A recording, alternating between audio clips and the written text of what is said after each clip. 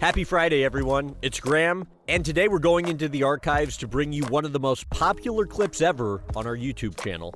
This week, Bob Costas. What you're about to listen to is trending this week on our Facebook page. Hope you enjoy.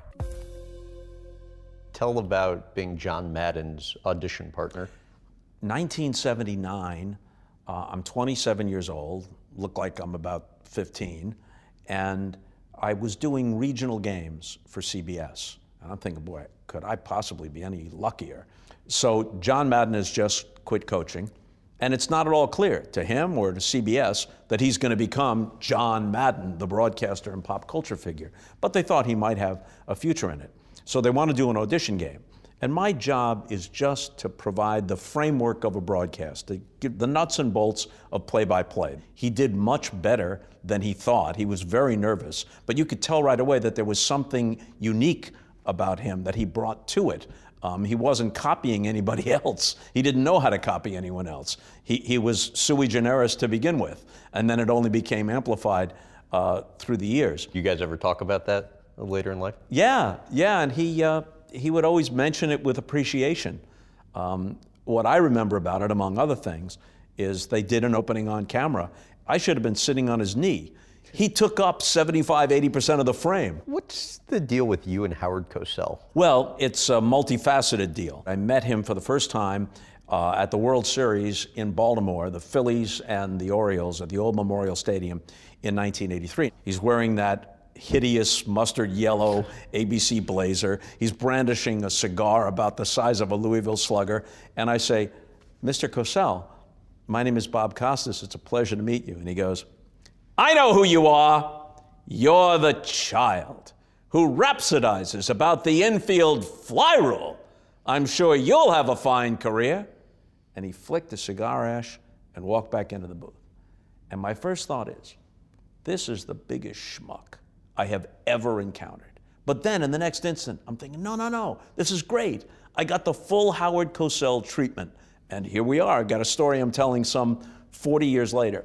Now, subsequently, I wouldn't say we became close friends, but we were acquainted, and I worked up the gumption to challenge him on a few occasions. I said, you know, Howard, you should be to all of us in sports broadcasting what Walter Cronkite is to young newscasters.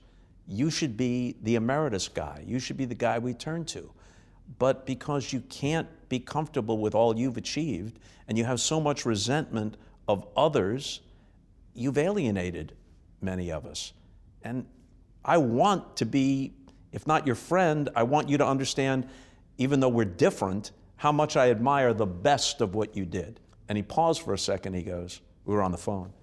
Maybe you're right, kid. Maybe you're right. All right. We'll talk again soon. But we never did, and he died shortly after that. What was your reaction to that when you got off the phone? I said what I wanted to say. It wasn't antagonistic. It was actually, if he thought about it properly, appreciative. Yeah. And I was always amused by Howard, because he was simultaneously a cartoon character, the character of Howard Cosell, but he was also a very consequential figure. He resented Al Michaels, he resented me and others that he couldn't easily dismiss as lightweights, because he wanted preeminence. And in a way, he had preeminence. He had a broad fame. Famously, when TV Guide really mattered, there was a TV Guide poll, and he won both favorite and least favorite sports broadcaster in the same poll. ABC's late Jim McKay, who was about as accomplished a broadcaster as exists, going into your first Olympics, he gave this kind of glowing review. He talked about how you change course quickly, know so many different sports, nice sense of the story, an excellent interviewer, brings that sophistication to the viewer. And then he concluded by saying, I'm sorry I won't be in Barcelona to do the Olympics, but if I have to watch anybody, I'm glad it's Bob Costas. What did that mean to you then? It meant a tremendous amount. He was not only the gold standard for what he did, he was a genuinely decent and gracious man. I'd like to think there was some truth in the quote you just read, but a lot of it was him just being a good guy, being gracious, trying to encourage me.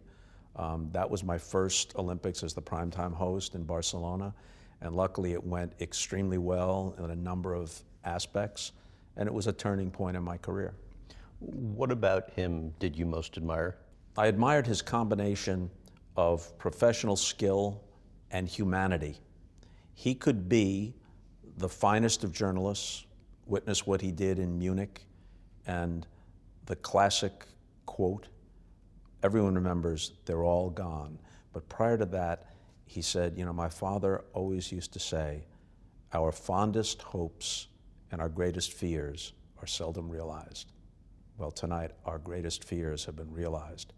That comes from a place of a life that's richer than just sports. That comes from having lived an interesting life, from having read, from having had experiences that you can bring to bear when appropriate, even if you're broadcasting a sports event.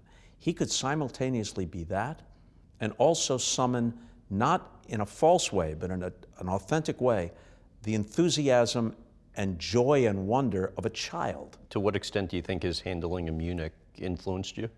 Well, I think anyone who sat in that chair would be aware that you need to not just know who this pole vaulter or cross-country skier is, you need to know, does this country have a president or a prime minister?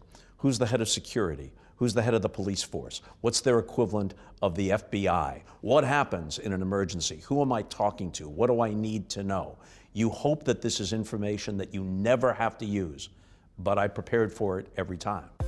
And that's this week's fan favorite. To see more popular videos, go to our YouTube channel at youtube.com/Graham Bensinger.